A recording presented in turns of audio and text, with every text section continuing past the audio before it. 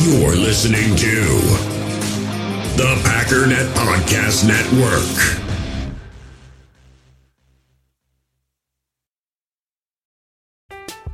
I'm Alex Rodriguez. And I'm Jason Kelly. From Bloomberg, this is The Deal. Each week, you'll hear us in conversation with business icons. This show will explore deal-making across sports, media, and entertainment. That is a harsh lesson in business. Sports is not as simple as bringing a bunch of big names together. I didn't want to do another stomp you out speech. It opened up so many more doors. The show is called The Deal. Listen to The Deal. Listen to The Deal on Spotify. So say good night to the bad guy. The last time you're going to see a bad guy like this again, let me tell you.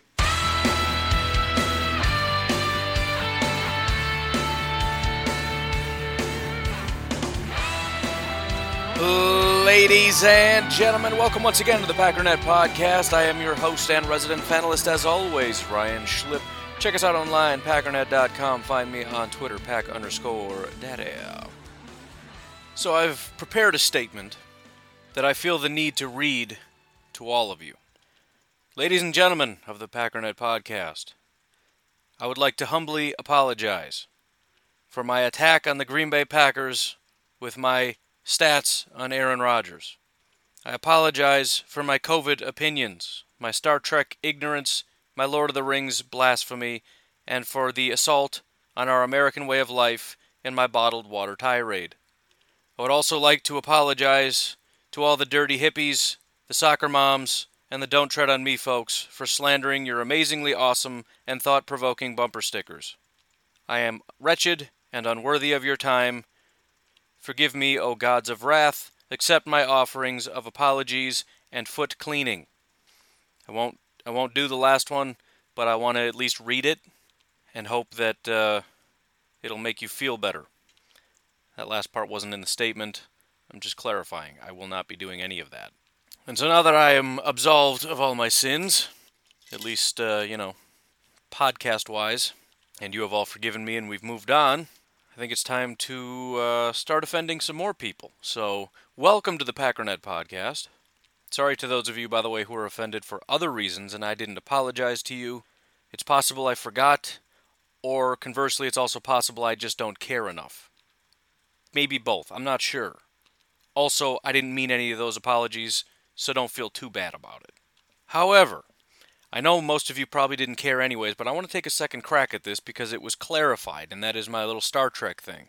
Apparently, I was completely ignorant to the ways of Star Trek, and quickly was explained to what all this stuff means. If you don't know what I'm talking about, it's because you didn't listen to yesterday's episode. Go listen to that and come on back, alright? So let me read the question, and then I will elaborate for those of you like me that didn't know what in the world this meant. Mike in the Facebook group said, if you had to make a 4-man Star Trek away team for the current roster, who would it be and who's the red shirt? Part of the confusion is that a lot of the terminology is also football terminology. An away team is football terminology, as is red shirt. But in Star Trek terminology, the away team are the people that, get beamed down to some planet and go check stuff out. And it actually, when it was explained who the 4 people are, it was like, I remember that. I used to play the Star Trek game on Nintendo. And you'd have to, I believe, pick the people that you wanted to be your first officer, security officer, science officer, and then I don't think Red Shirt was a part of it, but apparently Red Shirt is some other guy that was there basically just to get killed for the TV show. So that is my task. I have to pick 4 Green Bay Packers for, we'll say, Captain LaFleur's Star Trek away team. At least that's how somebody else did it, and I'm going to steal all their stuff, except for a couple of the players. And we'll go from there. Some of this is relatively obvious, but the first officer is going to be Aaron Rodgers. Because duh, I guess? I don't know. Security officer, you could go a different direction, but I think Za'Darius is probably going to make the most sense. And for obvious reasons. I mean, the guy was the enforcer for the defense. What else do you think? I mean, you could go a different direction and say, well, security, protecting David Bakhtiari, right? You could go that route, but, it's Za'Darius. Science officer, I'm looking for probably the most intelligent person on the team, and since Aaron Rodgers is already gone, I'm thinking the second most intelligent guy is probably David Bakhtiari. And by intelligent, I don't just mean IQ, I'm talking about somebody that knows the offense/defense/whatever really, really well. If John Kuhn was still on the team, I would have gone with Kuhn. At this point, I'm going to say it's David Bakhtiari. It could possibly be Adams, I'm not really sure, but I believe Rodgers has made comments about it. Could be wrong about that. Maybe it's Lindsley. I don't remember, but David Bakhtiari sounds right to me. He's been around a long time at least. I don't know. The real interesting thing is who is going to be the red shirt. Now, it was explained to me that the red shirt is the guy that you're just introduced to. In other words, he's brand new, but don't get attached because he's going to be gone soon. And I figured the first person that came to mind, and it's going to upset a lot of people, and I'll swiftly apologize for it because that's how I roll here on the Packernet Podcast. I speak my mind and apologize for it. But I'm going to say Reggie Begelton. I mean, look, Reggie is, first of all, it makes sense from a standpoint of sending the guy down there. He's a very large person. So I just would feel kind of safe, right? He's a big dude. He'll mess some people up. Granted, we're using phasers and tasers and lasers or whatever nonsense. I mean, great science weaponry. I don't know. Still, Reggie Begelton is kind of a big, scary dude. He also fits the new protocol, and I've been saying for a while I wouldn't get too attached to him. So that's my guy, Reggie Begelton. So Captain LaFleur's Star Trek team consists of Aaron Rodgers, Za'Darius Smith, David Bakhtiari, and Reggie Begelton. Now, does that mean I think he's going to get cut? I would say less than 50% sure, but not much less. And I like to routinely bring that up, because the constant Reggie Begelton hype, just, my personality, it annoys me. It shouldn't. I mean, he's a Green Bay Packer, and people are excited about him, and I should just, if I was just a normal human being, it would just make me happy. But again, there's no real reason to be this excited about Reggie Begelton, so I'm going to keep poking that bear. But anywho, welcome to the Packernet Podcast. Please make sure you get in the Packernet Podcast Facebook group. You like the Packernet Podcast Facebook page. If you'd like to support the show, packernet.com. Nope. Forget it. You get one shot at it, man. If you're going to mess it up, you get nothing. Try to be a professional for once in your life. By the way, we are in the 800s. I didn't mention that. It was the title of one of the episodes, so you probably should know that. But the cool thing about that is that, assuming there's no massive layoff in episodes, I am taking weekends off, but that'll stop once the regular season starts. Within a year, we should be at 1,000 episodes.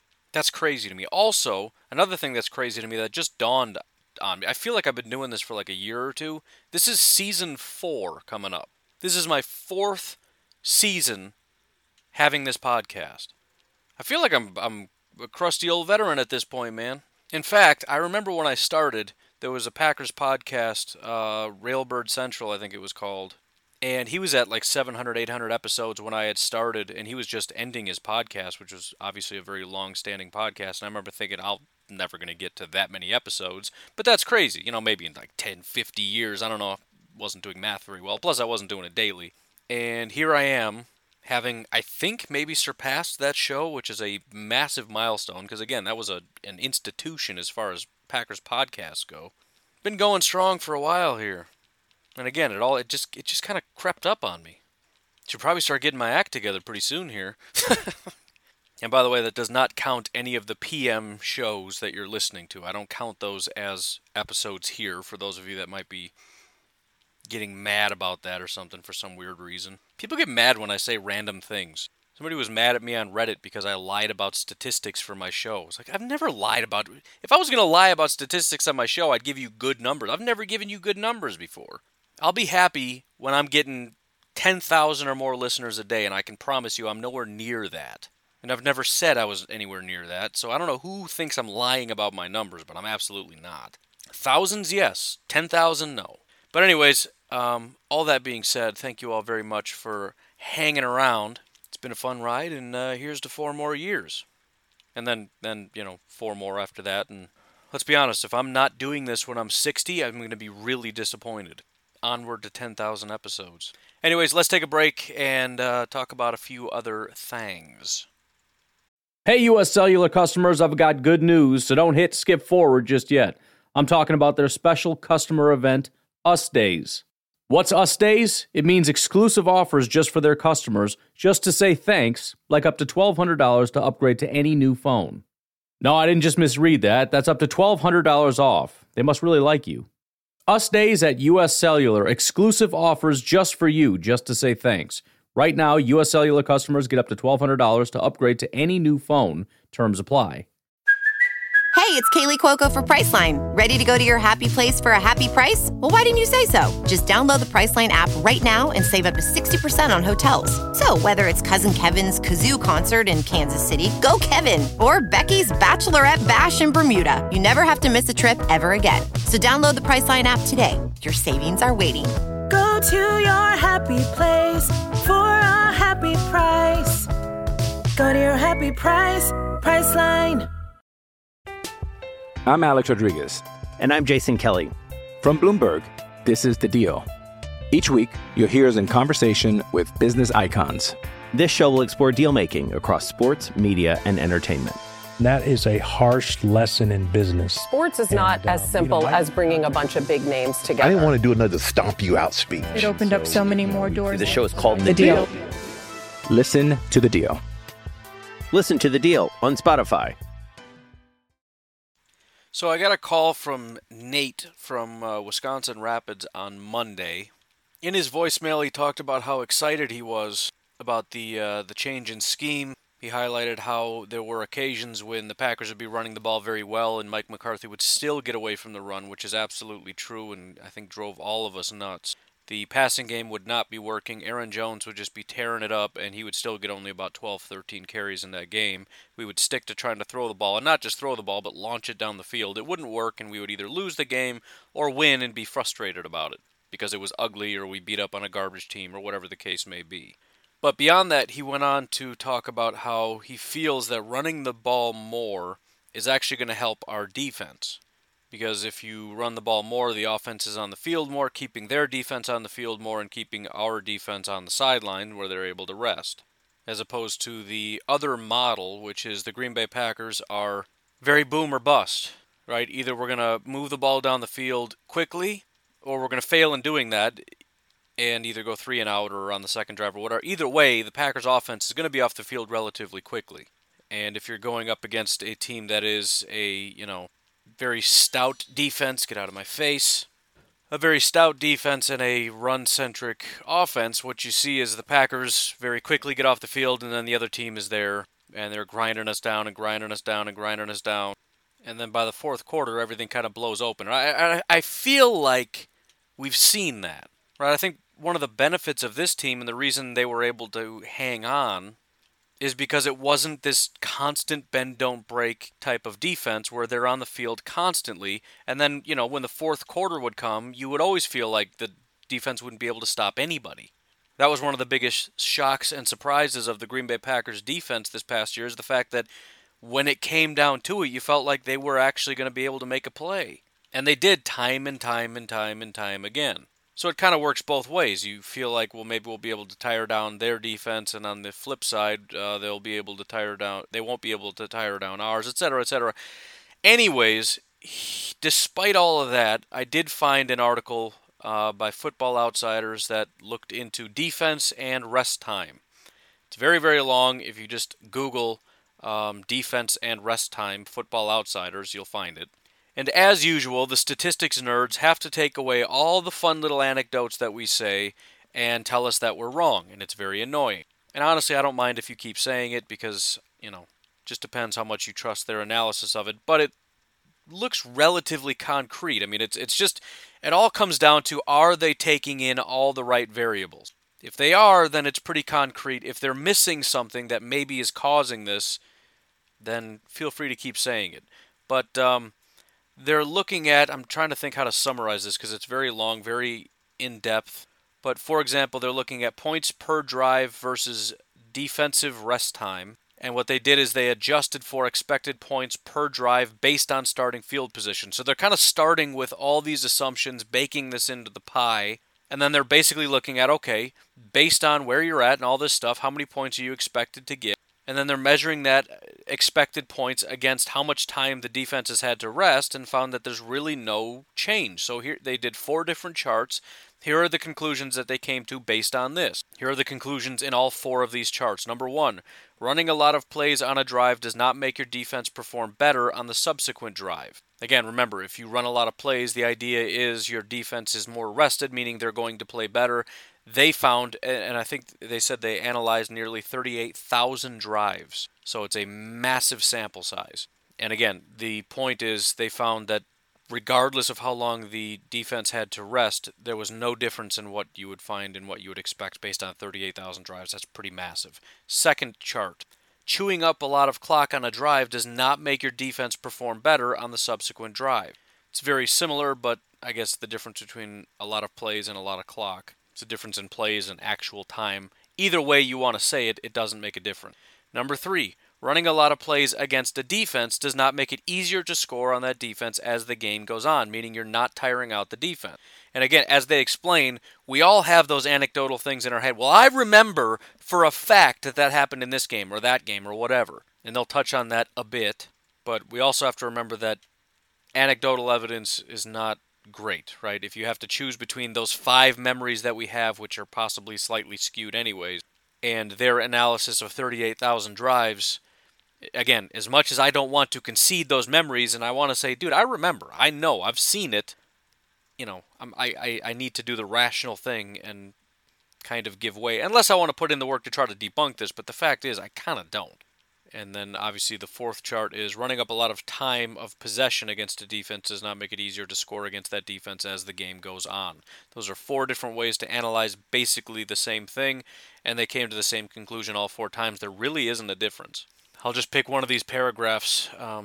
It says, if it were the case that rested defenses perform better, we would expect the top 2 graphs of the figure to be downward sloping, more rest equals harder to score, and the bottom 2 graphs to be upward sloping, defenses on the field longer equals easier to score. Instead, we see little relationship for any of the measures. The one possible exception would be the lower right figure, where defenses that have been on the field for a longer time tend to allow fewer points at the very end of games.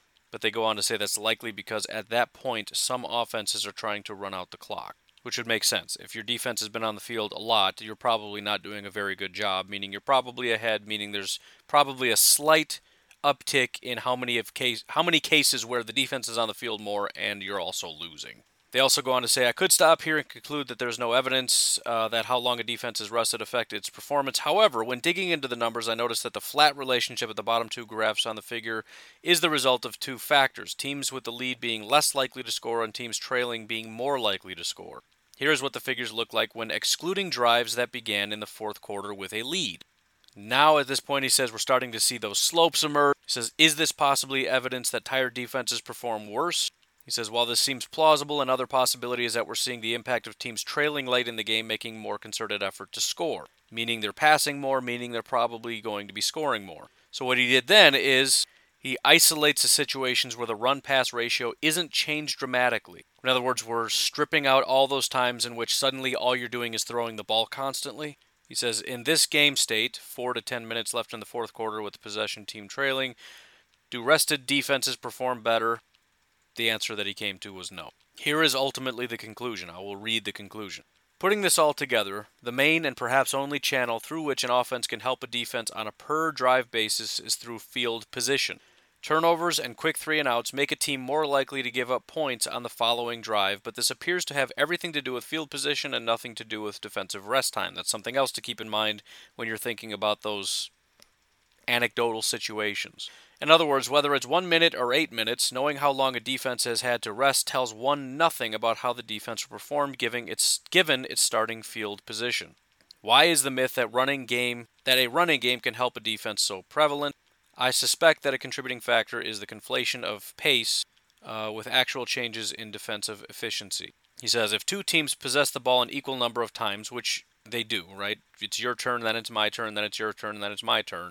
Then there's nothing inherently valuable about making the other team possess the ball fewer times, because then your team has the ball fewer times. And ultimately it just comes down to how many times you can score when you have the ball. Right? If you drag out how long you have the ball, it just means it's going to be a lower scoring game. Right? If it takes you a half hour, of actual game time to get down the field and score, it's going to be hard for you to score 40 points. And if at the end of that they just get a touchdown, then what have you done to actually help?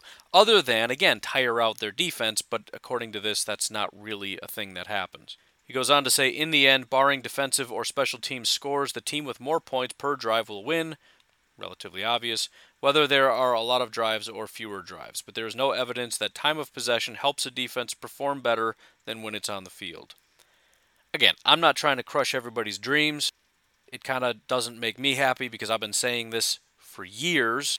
And I have to think there's a little bit of an element of truth to it. Maybe it's not enough to move the needle as far as a massive analysis. But I just have a feeling if you sit down with anybody in the NFL that's played defense and they say, what are your thoughts on, rest time for a defense? I'm guessing they would say it's pretty important. I mean, just think about the fact, for example, that coaches, defensive coordinators, whatever, like to rotate their defensive linemen. Why do you have to do that? Why do you pull your better players? I mean, with the exception of, safeties, pretty much everybody gets rotated. Maybe safeties, corners, linebackers for the most part. But really, safeties are the only ones that if your defense played, 1,500 snaps, your safety's probably going to be the only one that has 15. From my experience, what I've noticed, everybody else has been rotated at some point. Why do you do that? Because you want to keep guys fresh, especially along the defensive line. So, I don't know. It's kind of a weird thing, and we know how stats can be iffy. I mean, he did a good job of seemingly hitting all the points that you would think, well, what about this? And he kind of covers it. The only possible issue I could see is if he's using EPA, he's using expected points. Expected points is based on a lot of different factors, right? It's taking drive information. How many points are you expected to get on this drive based on all of these factors? First of all, I'm guessing it's not, but if how long the defense has been on the field is baked into that, then using expected points is dumb because it's your expected points are trending down, right? It cancels out, basically. I'm guessing it doesn't do that. But even if you're taking into account what time in the game, right? So, for example, what is the expected points if it's 1st and 10 from the 50-yard line in the first quarter compared to 1st and 10 from the 50-yard line in the fourth quarter with 3 minutes left? If it's significantly, if it's higher, then I think using expected points is flawed and this whole thing is wrong, right? Because if the expected points goes up and the actual points are going up because the defense is tired, you're looking at no difference between expected points and actual. But that's because it's baked in. Does this make sense to you? I'm just thinking out loud. I'm reading to you what this means, what this says, what he found, and I'm giving you a possible out on that. I don't know what's all baked into expected points. That's the only thing I can think of. If expected points has something to do with, if it varies based on time, then I think this whole thing might be flawed. That's all I'm saying. Come to your own conclusions. But anyways, I do appreciate the call, Mr. Nate from Wisconsin Rapids. And I do think it helps. Either way, I think it's ludicrous to think that defenses won't get a little bit more tired if they have to do more. Just the nature of run plays, right? Outside zone and just even things like wide receiver screens. You've heard players say, or at least I have, how tiresome it is to have to go sideline to sideline all the time. Right? Think about it in terms of if it's 3-step drop and I throw it 10 yards down the field, what does a defensive tackle have to do? He's going to push his way forward. After I throw the ball, I'm done. Because I'm not going to chase a guy 10 yards down the field. I mean, I might sort of jog in that direction, but come on, I'm not going to go get that guy. So it's not that big of a deal. If somebody throws a wide receiver screen, I got to huff it over there. Granted, I'm probably not the guy, and I could take the play off, but I'm probably going to get yelled at for that. And if it's a run play, especially, and they're running to the outside, again, I'm not going to be the guy, but I still have to chase him. Now, if it's a run play up the gut, it's a little bit easier. I got to be I plant my feet and try to, close up this gap, don't get pushed out of the way, and bring the guy down. Maybe try to shed a block. But it's as far as physical exertion, this style of play that forces these guys to exert constant movement and energy is going to wear them down. I mean, that's not debatable. That's a reality. Whether or not that has any impact on the result of the game, I don't know. According to Ben Baldwin, who I know Packer fans hate anyways, so if that's the excuse you need not to listen to that, go for it. According to Ben Baldwin, it doesn't make a difference. Anyways, I want to shift a little bit in terms of some updates. There's been a lot of a lot of sort of big and slightly conflicting COVID news that just has me on this roller coaster of whether or not there's going to be a season. And I'm still convinced that there's absolutely going to be one, but it's very weird. Because one minute you get this update. This is from Adam Schefter. He says, there's one person I know very connected to the NFL, very knowledgeable. He texted me. This is what the text said. The NFL is going to play, Adam. I'm very certain of it. Have faith in the league. The process and testing and protocols are exceptional. You should see and hear how much is being done. Daily saliva tests and PCR tests every 3 days. Sanitizing. Oh, those are two different things. I was like, how is it daily and every 3 days? Daily saliva tests, PCR tests, whatever that is, every 3 days. Is that like the stick in the nose? I don't know. Sanitizing everything, including the footballs. You can't believe all that is being done to prepare.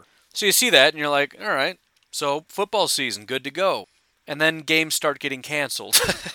The Hall of Fame game is canceled. And I understand there's going to be somewhat of a meet in the middle, right? On one side, you've got definitely a football season. On the other side, we got to start trimming away at certain things. But there's going to be an end point, right? So there's also going to be no fans in the first few rows, and they're going to put ads there. Why are they going to put ads there? Because they're going to be losing revenue, and they need to make up for that revenue, which is actually pretty smart, and it's a great kind of compromise. Because as I talked about, loss in revenue is a massive problem for the NFL, and it needs to be avoided in every way possible. So if you got to put ads all over the place, you want to put ads on the field, ads on the helmets, whatever you got to do to make sure that we don't have a massive cut in the salary cap next year, let's go ahead and do that.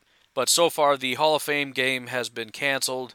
Again, I don't know, the first few rows, I don't know how many that would be, are going to be essentially roped off. They're not allowed to be, I guess, that close to the field, which consequently will mean, I guess, no Lambeau leaps, unless you're going to have players leaping into empty stands onto some seats. I hope they at least do something, like just jump up on the wall and sit there or something. I don't know, do a virtual, not virtual, but, from a distance, high-five the fans.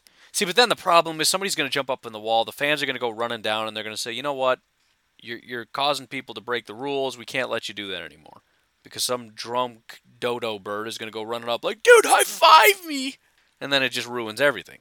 And you also probably can't, I'm just thinking here, you can't throw the ball to anybody. Right? The whole thing of, I'm going to hand you the ball, throw you the ball, here you go, mom, or whatever, that's done. Not that that's a great tradition that really matters, but I'm just saying, like, stuff like that. Any kind of interaction at the end of a score, that's not a thing anymore. Bottom line is, it's going to be a weird season, and we're just going to have to deal with it. But there is going to be a season, and there you go.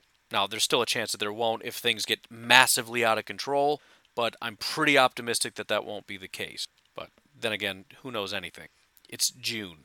We still have July.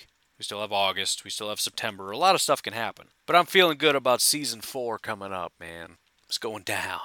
Anyways, finally, and this is from a very long time ago, I got a backlog of questions that I just haven't gotten to. So, Christian, this is going to be weird because this was like months ago, but Christian asked the question, or statement, or whatever. He says, I worry about our offensive line without Brian Bulaga. Some of this isn't really a sentence, but will not be good. The money Chargers paid him, I'm not sure why we didn't retain him, and you explain. So I'm definitely concerned as well. As far as the guys that we picked up, I think Wagner, who is now our right tackle, is probably the most talented compared to Kirksey and Funchess. But he's not Brian Bulaga. I think Brian Bulaga was the most underrated player on our team for a very long time. In fact, for a long time, Packer fans just didn't like him, saying he was constantly injured, which was a massive overstatement. Saying he had tons of penalties, which also wasn't really true. It was just weird. I mean, he was literally one of the best right tackles in football for years. But once it became time for him to leave, all of a sudden it's like, oh no, he's the best tackle in the world. We love him. I don't get it. It's strange. But no question, we're taking a step backwards. As far as why, the only thing I can say is look at what we're doing now as far as wringing our hands over the salary cap. We're looking at Aaron Jones, David Bakhtiari, Kenny Clark, Corey Linsley, Kevin King, and we're saying, how in the world are we going to be able to afford all this? And the answer is we can't.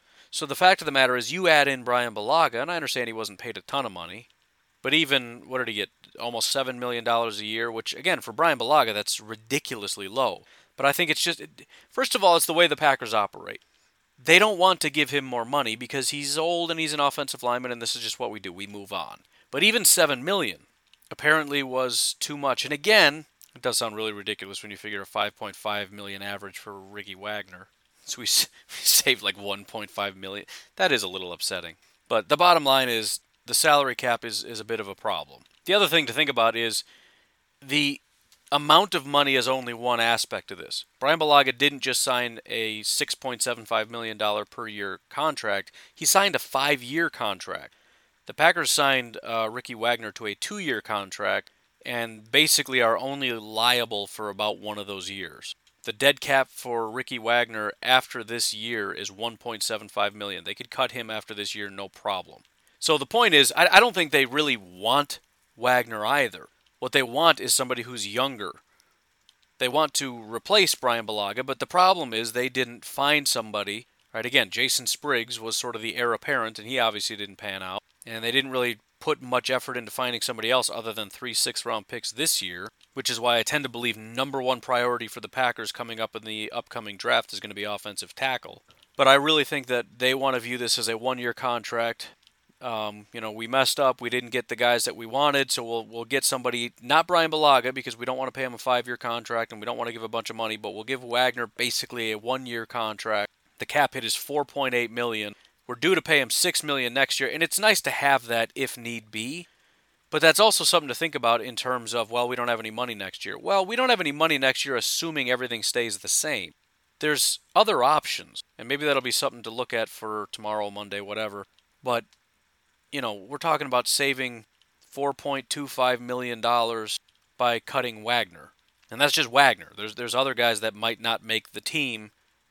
Just throwing a couple names out there. Number one that comes to mind, and I know nobody agrees with me on this, but it's a possibility, Preston Smith.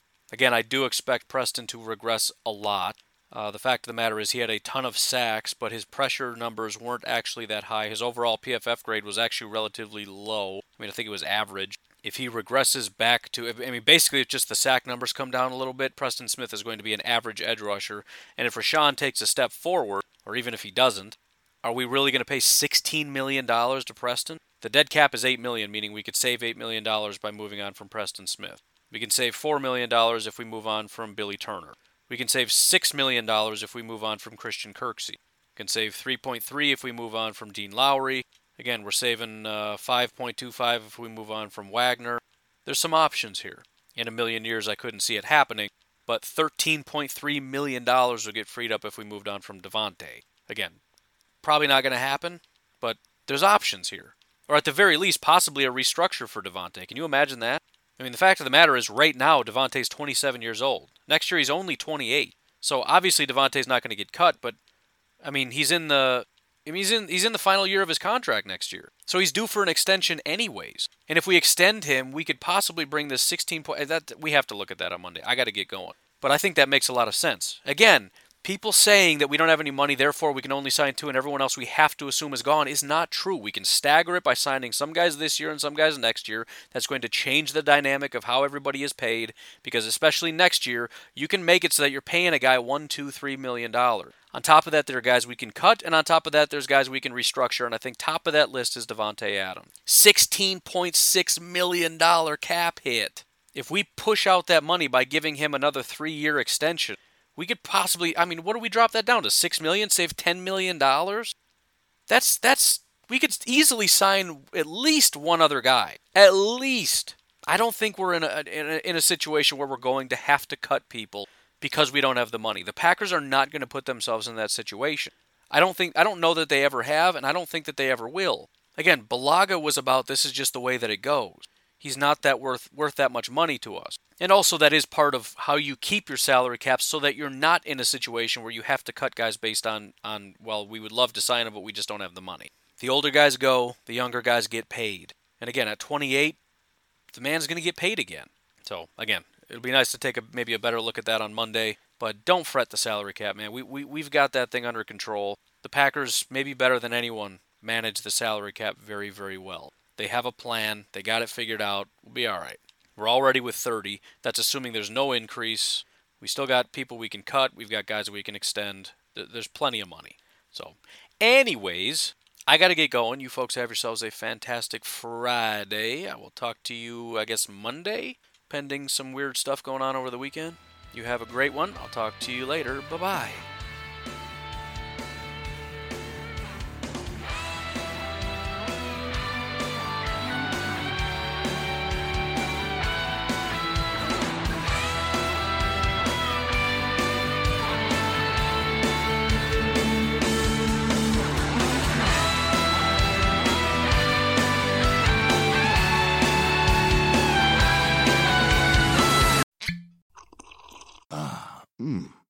The first taste of rare bourbon you finally got your hands on.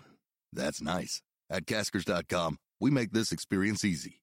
Caskers is a one-stop spirit curator with an impressive selection of exclusive, sought-after, rare, and household names in the realm of premium spirits and champagne. Discover the top flavors of the year now by going to Caskers.com and using code WELCOME10 for $10 off your first purchase. Get $10 off your first purchase with code WELCOME10 at Caskers.com.